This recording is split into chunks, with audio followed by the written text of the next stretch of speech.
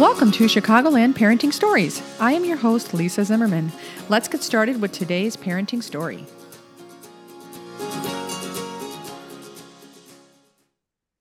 Welcome back to the next episode of Chicagoland Parenting Stories. This is episode 26, and we are recording on October 3rd. My guest today is Meghan Doyle. Meghan is co-founder and CEO of Partum Health. After a career in healthcare consulting, Meghan decided that she was just going to make her own thing. She is located in Chicago. Welcome, Meghan. Thank you so much for having me. I'm excited to be here, Lisa. I'm excited to have you. You and I actually go way back to a faded coffee. I just love telling the story. Well, in January of 2020, we met to discuss Partum Health, and it was going to be so exciting, and nothing's going to stop us. And then it was quite the long hill to actually get us going.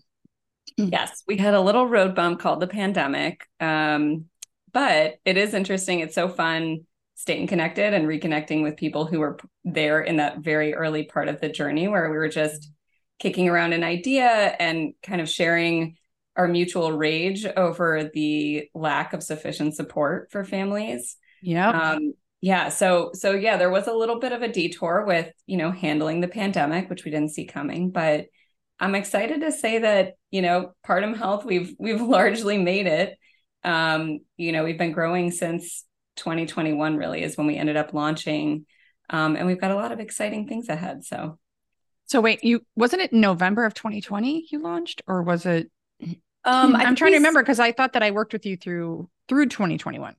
Yes, I think our first babies were due in January of 2021. So we kind of think of that. Oh, right. But I think we started, marketing and talking to people that fall. So it's around that time frame, very end of 2020 or early 2021. I know our due dates, I think our first family's due dates were in January of 2021. Okay, that sounds right. That's a good distinction to make when you were actually delivering care as opposed to just the great ideas around it all.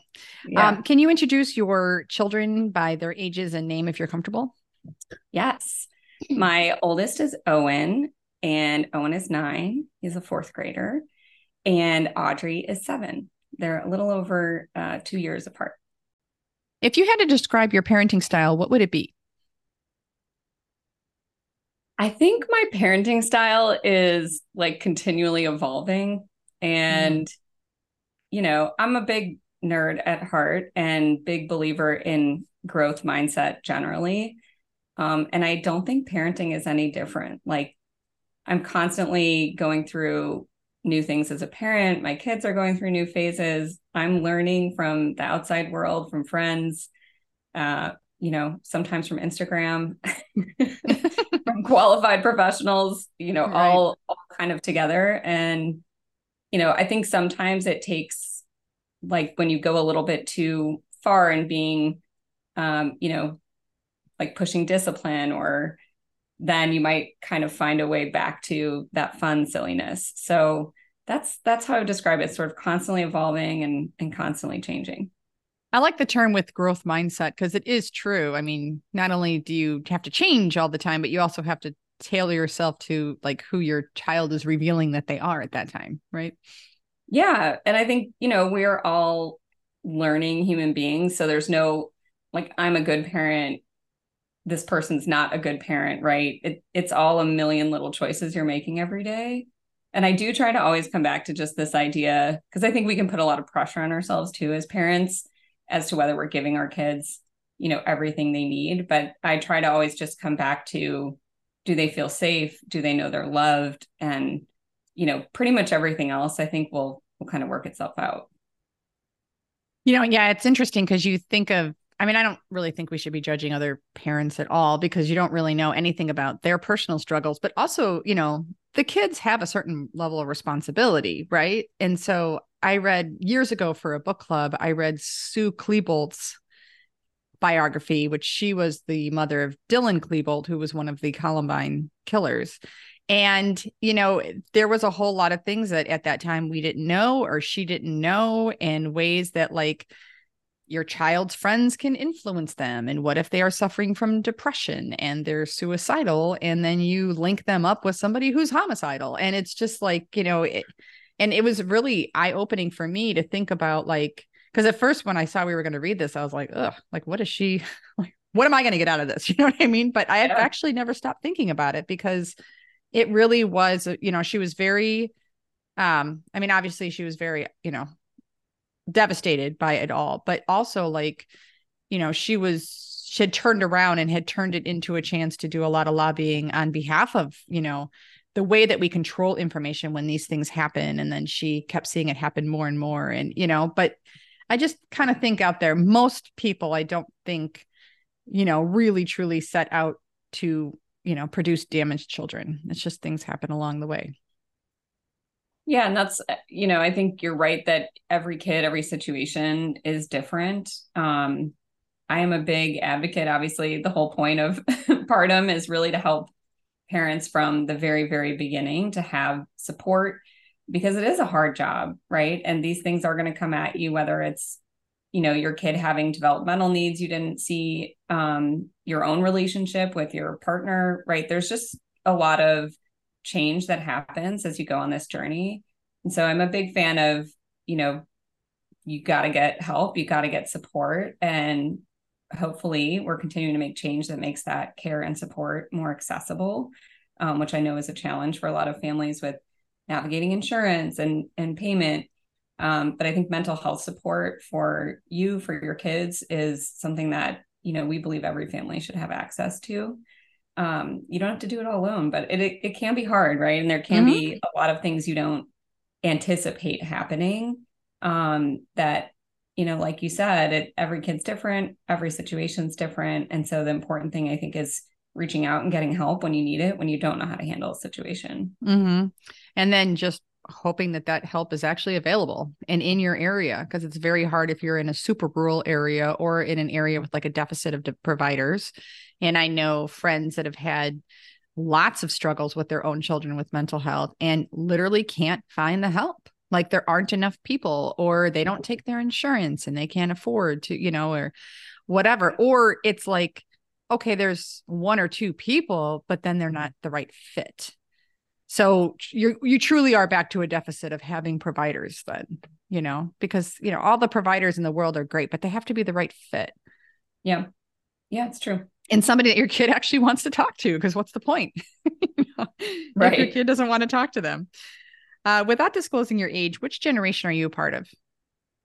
I am like the oldest possible millennial. Okay. Yeah. So you're right on the Um, cusp of millennial and Gen X, or I'm right on the you're cusp. a what did they call it? Gen Y? Is that what they called it for a minute there? I Yeah. don't know. I know we're like in between, and Mm-hmm. I often find myself like feeling very stodgy whenever anything about millennials is talked about, because I don't always feel like I quite fit, in that world. But I think technically, yeah, I wear my age pretty proudly. I was born in 81, so that's right on the cusp. Hmm, great. And as a somewhat millennial, would you describe how you were parented, and is that similar or different than how you parent? Yeah, I mean, I think there are some like inherent differences. I grew up in a really big extended family, and that's something that, when you say parented, like I really truly think about that entire family structure as a big part of my childhood.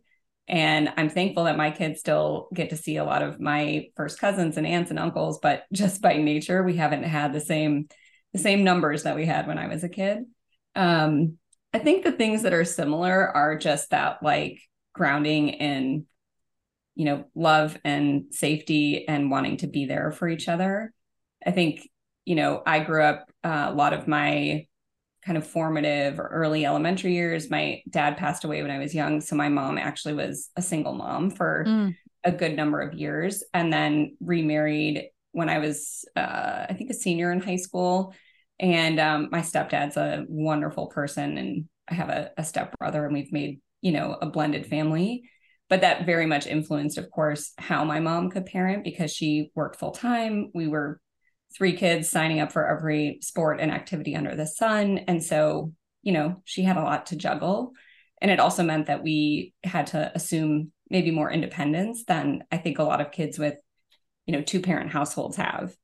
Um, and I don't know, I think the way I parent, try to always like take advantage of what I mentioned earlier about having resources and learning and, kind of building on those same foundational blocks that we had. And when I was a kid of like love and respect and all of that kind of good character building. But also, take advantage of having a 2-parent household. And, we've got a little bit, I think, of a difference. Again, I live in the city. I grew up in the suburbs. So there's a little bit different kind of day to day and neighborhood and community kind of Mm-hmm. set up here.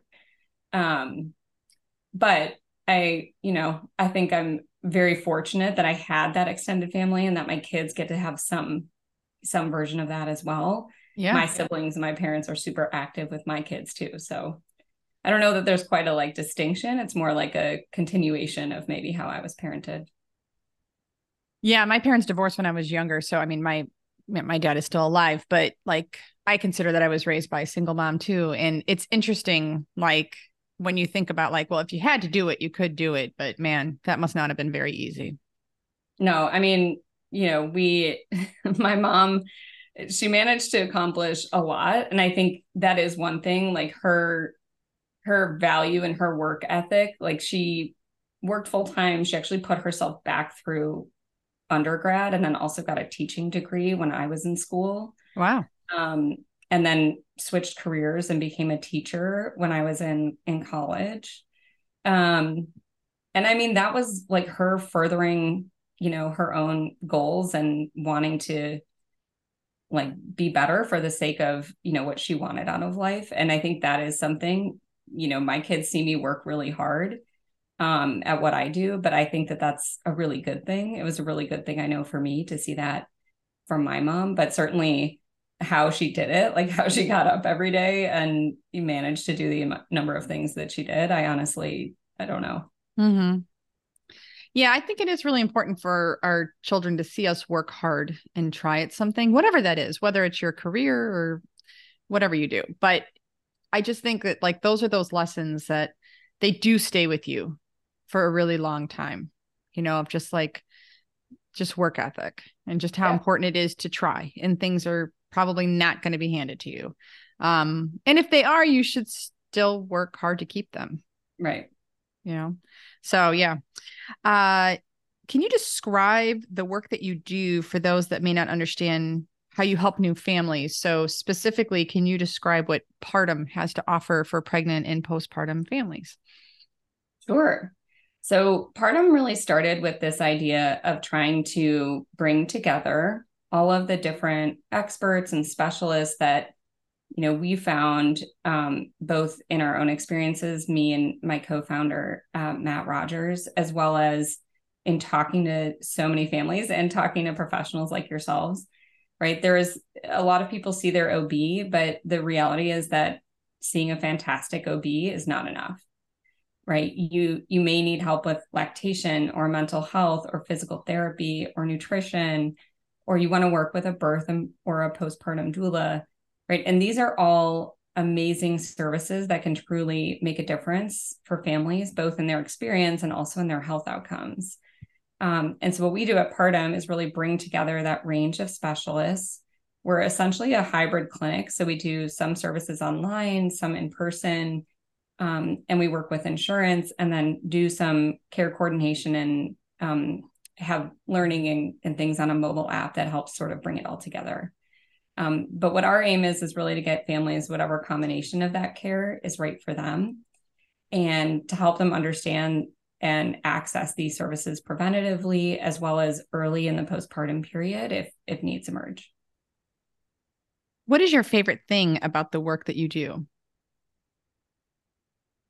It's honestly the most fun. And, I've already revealed I'm a huge nerd. um, I spent a long time on the business side of healthcare as a consultant. I had such a passion for, really finding a better way for families to navigate this perinatal period. So the work is, personally really fulfilling and it's incredibly hard. We've had a decades long issue with underfunding research in women's health, underfunding and under reimbursing for services. So the challenges we're trying to solve are really hard challenges. These gaps exist for a reason. And it means that you've got to kind of bring your full set of personal and professional experiences and creativity to the work every day. And it's just incredibly fun to be able to do that. Like it's problem after problem, but all in service of a mission that I really believe in wholeheartedly. And that combination just like works for me. So I know that's not like one specific thing, but it's sort of the combination of how I get to spend my time, talking to people, talking to families, raising awareness for these services, meeting with an amazing group of caregivers and clinicians who are like also so passionate about supporting this population. It's just like incredibly fun. If you don't mind my asking, what specifically did you see as a deficit that we had in the existing system that you decided you needed to create Partum Health for to fill? Yeah, I mean, I think, in reality, it wasn't until I kind of got out of what I call the toddler and newborn haze, right? Like those first few years are so demanding on the person who's pregnant, who's giving birth, but really on the whole family. It really wasn't until I had a little distance from that I started to look back and think like, why was it so hard and what would have made a difference? I never knew what a birth doula was. So I was definitely terrified of having a C-section. And I didn't know that one of the things that has been demonstrated in research to really minimize C-section rate is working with a birth doula. I didn't know what one was. I never heard the words pelvic floor before I delivered a baby. That felt extremely backwards to me. I distinctly remember sending out an SOS text to some friends and I think someone I worked with right after my son was born because we were having a lot of trouble with breastfeeding. And, I had to basically like use this text chain to learn about this thing called a lactation consultant and, had to pay out of pocket, had to wait, 48 hours because of course, like once you call, you've got to make an appointment. And again, that just seemed backwards to me. Like if we know people do better with preventative care in all of these areas, why are we making it hard for them to either know about these solutions or access these solutions? And so that's really, to me, what made sense. I know that there's a lot of amazing things happening, thinking about midwifery models and birth centers, and huge fan of that as well. But if you look structurally, like we are going to have the majority of our babies delivered by OBs in hospital settings. And we have to find a way to approximate, what we see around the world as the best models of care by bringing together more than just an OB, who's, by the way, in short supply and already dealing with huge patient panel sizes, right? Like they want the help from other specialists who can engage on mental health issues or, physical recovery from birth. So, it was really that to me, it made so much sense. And it was like, why are we making this harder than it has to be on people? Right. Why are we not putting it all in one place and helping them get the information, understand their options, and ideally, pay for this with insurance coverage as well? Because that's, a whole huge mountain we're still climbing every day. But one of the things we were adamant about from the beginning is how do we engage insurance and make this part of the system of care so that people can access it?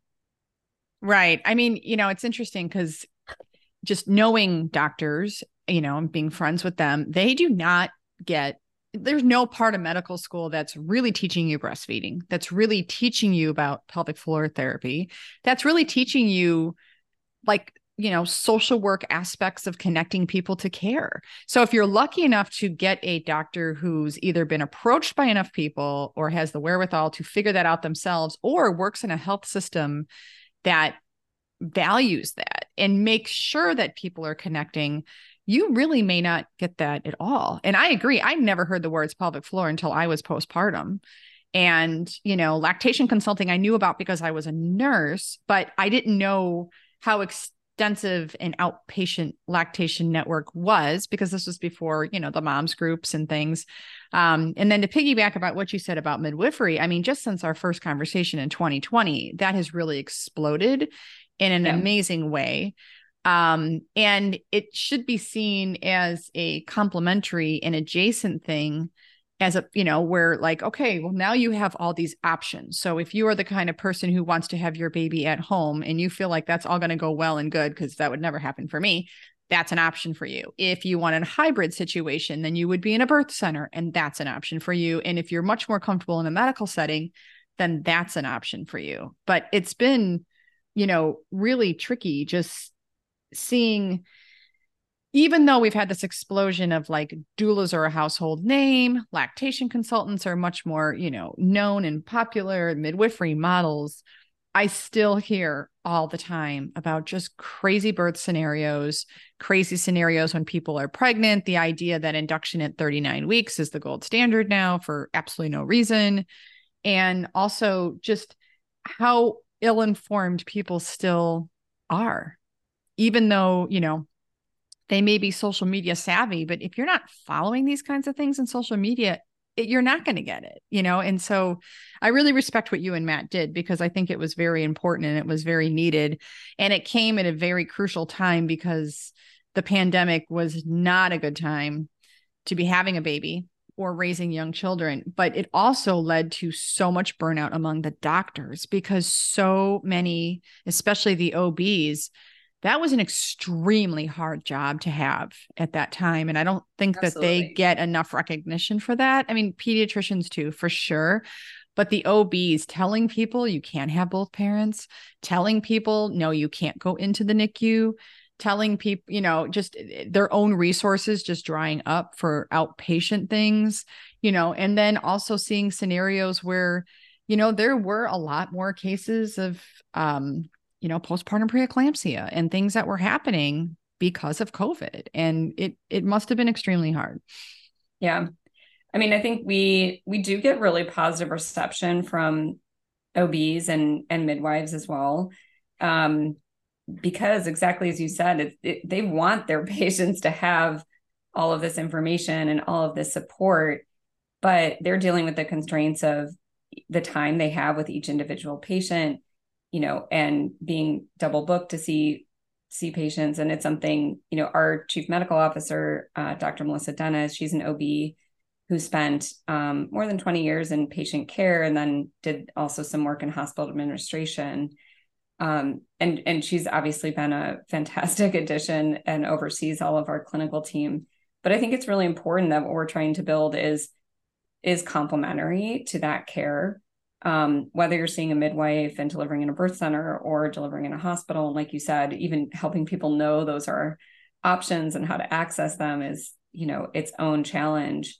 But I guess the thing is that we fundamentally believe and know that your physician wants you to get great care, but also they have, constraints. And like you said, they may not even have much training in their background on some of these more specialized issues.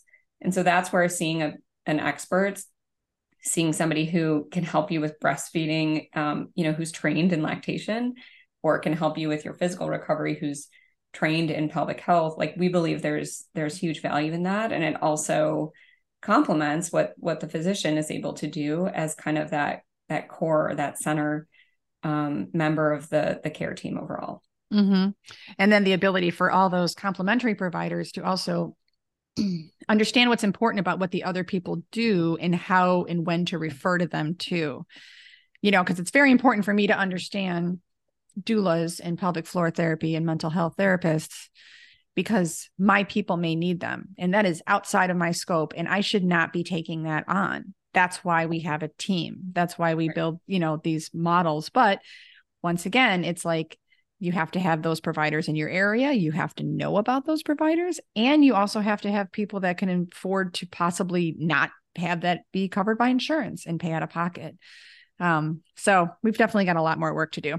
We do. We do. But what fun would it be, really, Lisa, if there wasn't, a huge challenge ahead, right? Exactly. Right. Yeah, exactly. Because you're like, well, this is what I do. I solve problems.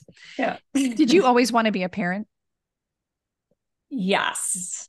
It's interesting because now I think being in this stage of life, people will ask you more who, maybe are thinking of having kids. Like it's not like I had a big, it was more like I always assumed that I was going to have kids. And partially because, as I mentioned, I grew up in this huge family. I have, dozens of cousins, and that was just like very core to my entire early experience, my childhood. And I love it. I love having like big family parties, and I was babysitting, quotes, babysitting, from the time I was 10 and 11. I was like minding the other little cousins at parties and stuff. So it was always like a natural inclination, and also something that I did want because of the impact that it had on my own upbringing. At what age of your child do you really think you start parenting? I mean, I think, going back to my theme, maybe parenting looks really different in the different stages, but from the moment that you are pregnant or even trying to conceive, sometimes like you have to start adjusting your norms, your routines for somebody else, Mm-hmm. right? And that's maybe not as intense as when you're feeding somebody 24/7 from your body, or we were just talking before we started about getting into the preteen and early teen years where the demands again are going to change. But to me, it's all parenting in one form or another, just lots of different hills and valleys and twists along the way. It is true because, you do have to change. Obviously, your sleep can change what you're able to eat, how you sleep. You have to lay on your left side, all those things. And so you do start sharing your body with another person. So if nothing else, and it's a very slow progression, which I always feel like it's a very smart design how long we're pregnant. It is forever. It is truly 3 seasons. Like 9 months is like, it sounds glorifying, but it isn't 3 seasons. It is a long time, but I always feel like, but that slow roll is actually great because you wrap your head around it, as the person who's birthing the baby. You get a chance to do that. The partner, on the other hand, they become a parent in a minute. And I find that completely overwhelming. Yeah. Well, and I think it's interesting, like, we started Partum really with this focus on the postpartum because, like you said, you're in this like slow adjustment. And for both the partner and the birthing person, it's like, once that baby's born, things do obviously shift really radically. And so you're not learning anymore at the pace that you learned during pregnancy. Mm-hmm. Right. Mm-hmm. All of a sudden, like a lot's coming at you. And when we started Partum, it was really like that universal moment that I think most parents feel when you get home, you look at your baby and you're like, oh my God, like now what? And what do we do? Right. It's like that is the part where all of a sudden the support and the books and they kind of like disappear. And I Mm-hmm. think that's one of the things that we're really trying to help families prepare for is know what you might need in those moments, like have support on hand, and whether you can, you have budget to put toward a postpartum doula, or you have that trusted friend who is going to like show up and do laundry and hold the baby while you can nap. Like we're very much trying to facilitate a shift in how people think about those early days of parenting to one that is more community, more like you said about the caregivers as well, like more team oriented.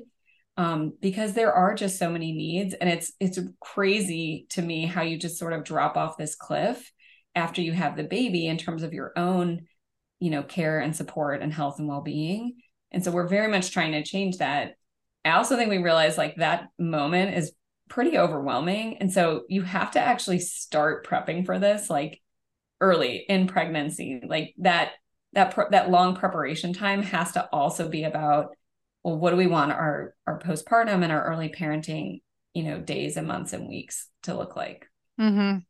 I think that that's really important. And I always like the idea of broaching the subject with people that like, it's okay to grieve like who you were. Because like when you're in the throes of those early days, this is all you can see forever. And you feel like you're never going to be able to go out to brunch with your friends anymore. You're never going to be able to go on a date night. You're never going to be able to just go to the store independently. You know, as we were talking about before we started, how I can actually leave my son home alone now. This is a Right. huge, you know, and you forget like how liberating it is just to be like, oh, I could just go and you'll be fine, you know? Yeah. And, Yeah. but I think that that is, you know, and that's the thing that, you know, and I used to run moms groups all the time that always be like, well, but nobody told us. I don't understand how nobody told us. And I was like, okay, then how would you explain it? And then it's like crickets, because it's like, it's really difficult to understand that. But I think it's important just to keep in mind, and that's where that mental health component comes in, that like, it's okay to grieve, you know, like, you have left something. I always Yeah. joke around, you're the new operating system. You can't go back, you know, but Yeah. it's okay to grieve the old one. It's okay to say, wow, I really miss the Meghan that could just pick up and do, you know, you don't even remember anymore, which you used to do, but used to do things, right? I feel like I used to leave the country, travel internationally, like yeah, Exactly. things one day I aspire to get back to, but no, you're right. I think it's both about like being able to grieve those things. And I also think it's just as important to be able to have a conversation about what you want to preserve and like what's going to help you weather this period and Mm-hmm. feel maybe not 100% like the same person you used to be, but to feel like you're making that transition, right? And you're bringing some of the qualities or some of the needs, like whether it's you're a high sleep need kind of person or eating healthy is super important to you. Some of these things that seem pretty basic or working out like can become really challenging when you have a whole new routine and a whole new human to care for. But I think it's both about being able to accept that there are some things that maybe for a little while you're not going to be able to do the way you used to, but also okay to advocate and give yourself the room to say like, no, these are things I do want to claim and like figure out how to make them happen to the extent you can. Because I think a lot of times people just don't do that second part, and it does feel then like you've given up so much, right? Mm-hmm. Um, and so I think it's both. It's being able to let go of things, but also knowing what those big rocks are that like are going to help you stay anchored and feel great and weather these transitions. And those will probably change over time too, right? Mm-hmm. Yep. And just accepting the new normal, but you know, seeing the beauty in it too. Because Yeah. it is all good. What is your most embarrassing parenting moment? Oh, I think kind of mentioned earlier the like city suburbs thing, but there was a moment at, I guess maybe it was like a 5-year-old well visit, where they start asking you just like, oh, can your kid do this? Or actually, I think they're asking the kid. And they started asking, like, can you ride a bike?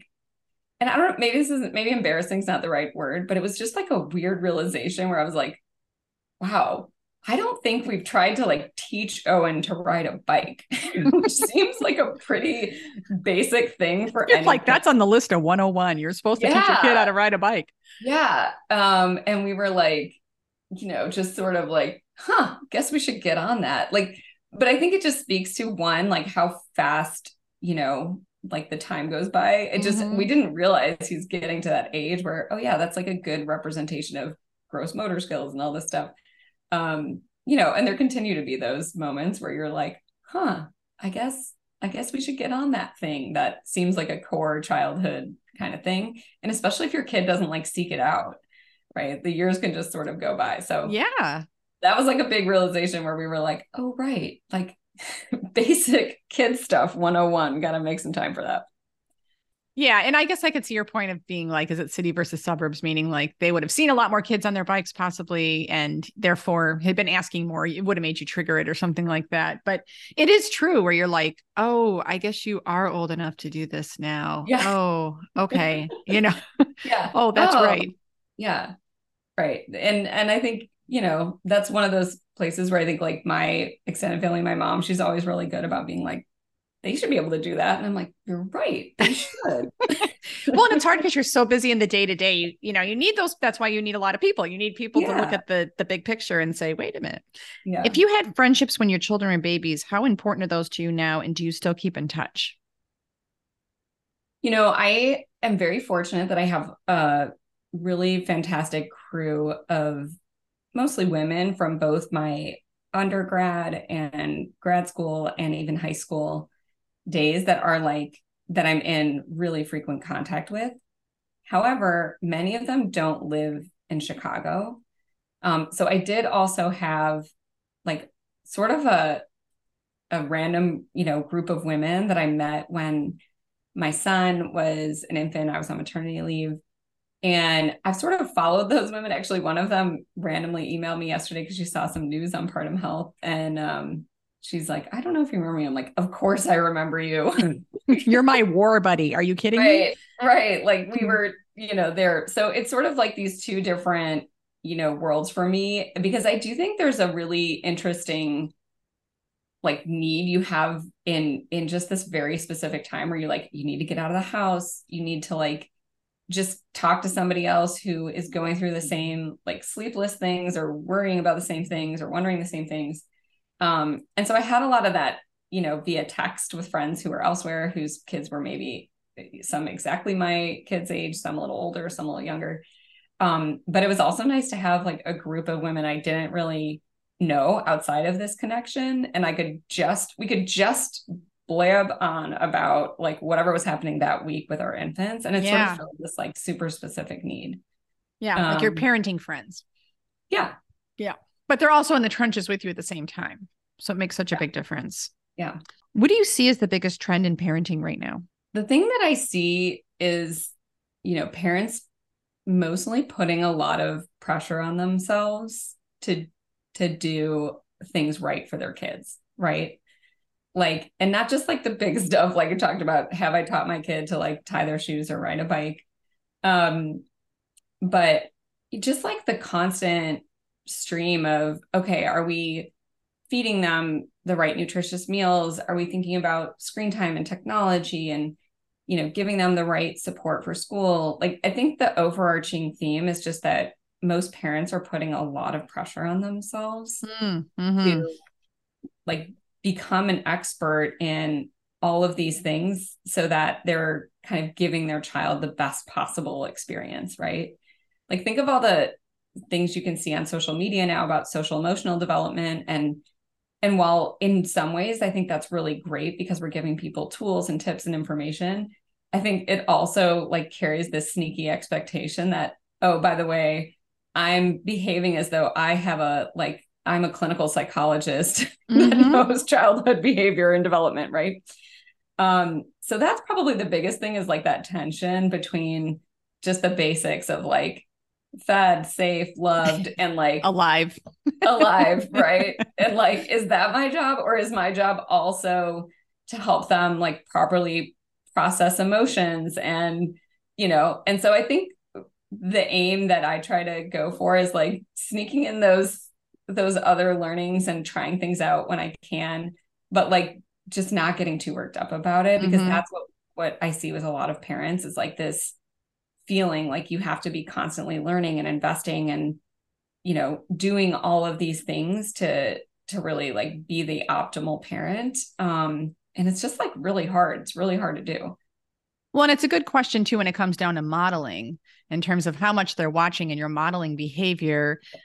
Is your anxiety being transferred to your child because they see you, you know, you can't just, you're not just kicking back sometimes and just, just being you. And that's, I don't know what the answer really is with that, but it's always, I think, something just to kind of keep in mind that, on some level, they're really people. They just grow into who they are. But a lot of their Yeah. personality, I mean, I can look at baby pictures of my son and he's totally who he is now, whether it's how he looks or how he acts or, some kind of thing. Right. And it's Yeah. like, wow, they're pretty formed from the get go. They just like reveal themselves to you little by little. Yeah. And then you adapt. Yeah. Absolutely. Yeah. I think that's a great thing to think about in terms of parenting trends too, because I haven't thought about it that way, but you're right. the uber information. Like I see it from the lactation perspective, but I'm not seeing it from the overarching expectation of parents. But it's true. If I go into my Google app and I'm just scrolling news, it's like 3 things that you should never say to your child for social emotional development. And it's like, and then if I happen to read it, I'm like, well, I failed because I've definitely Yeah, said that, right. I actually said one just this morning. Right. I It's know, like, right? right. Oh, wow. Yeah. Yes, exactly. And then it's like, and then it doesn't say like, well, if you do this, try this. It's like, oh, that's it. It's done. Well, it's not done. You're not done parenting. So like Yeah. you still have time to redeem yourself. Yeah. What have your children taught you the most about being a parent? I mean, I am, so I just talked about how like there's so much social emotional stuff to take in, but I think the thing that it is really, really important to me that my kids know that when I made a mistake, I made a mistake, right? Mm, And I think like having to just own that with your kids has made it a lot easier for me to accept when I make mistakes.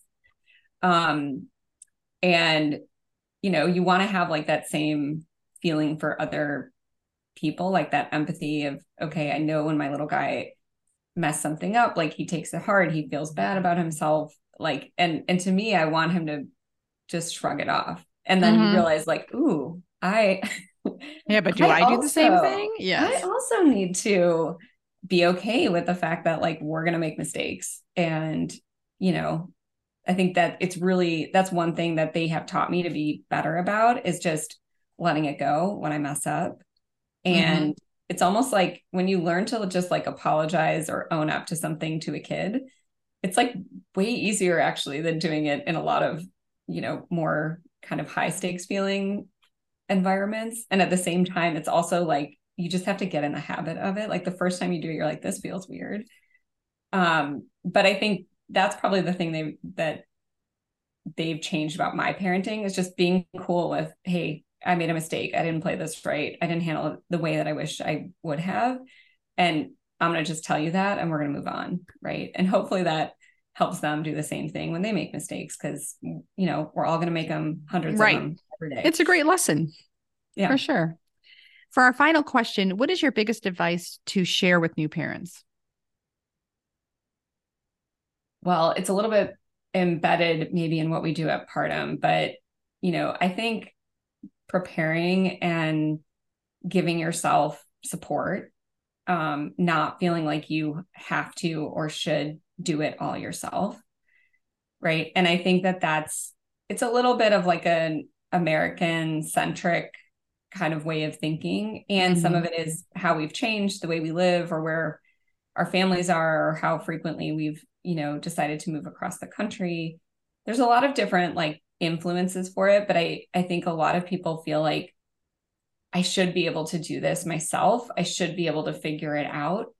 And I think if you can reverse that to say, wouldn't this be so much more joyful if we were doing it with help? And if we you know, if we leaned on other people for support, and we let them be a part of this, really amazing experience too. And that's not an absolute, but I think if you can go into it with that mindset that bringing more people in is not like in some way not being able to do it yourself, but it's actually like choosing a better, possibly, or at Hmm. least a different way to do things.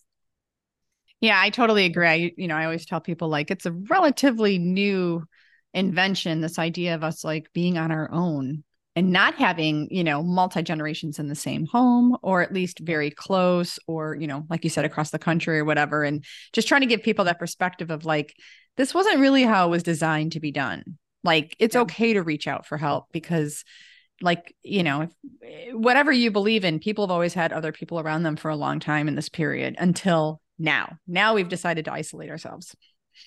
Yeah. And I think if you can say even like that idea of not just like it's okay if you need help, but actually like it's it's better. It's better if you give yourself support, if you give yourself Mm-hmm. help. Like it's better for you, it's better for the kid. And that sort of like takes not only the shame, but it sort of like puts it on a pedestal that like, hey, you've made a smart decision to actually give yourself like what you need and what your family needs. Yes, yes, that's actually very smart. Well, we are out of time. Thank you for joining us for episode 26 of Chicagoland Parenting Stories. And thank you to our guest, Meghan Doyle, co founder and CEO of Partum Health. Thank you, Meghan. Thanks, Lisa.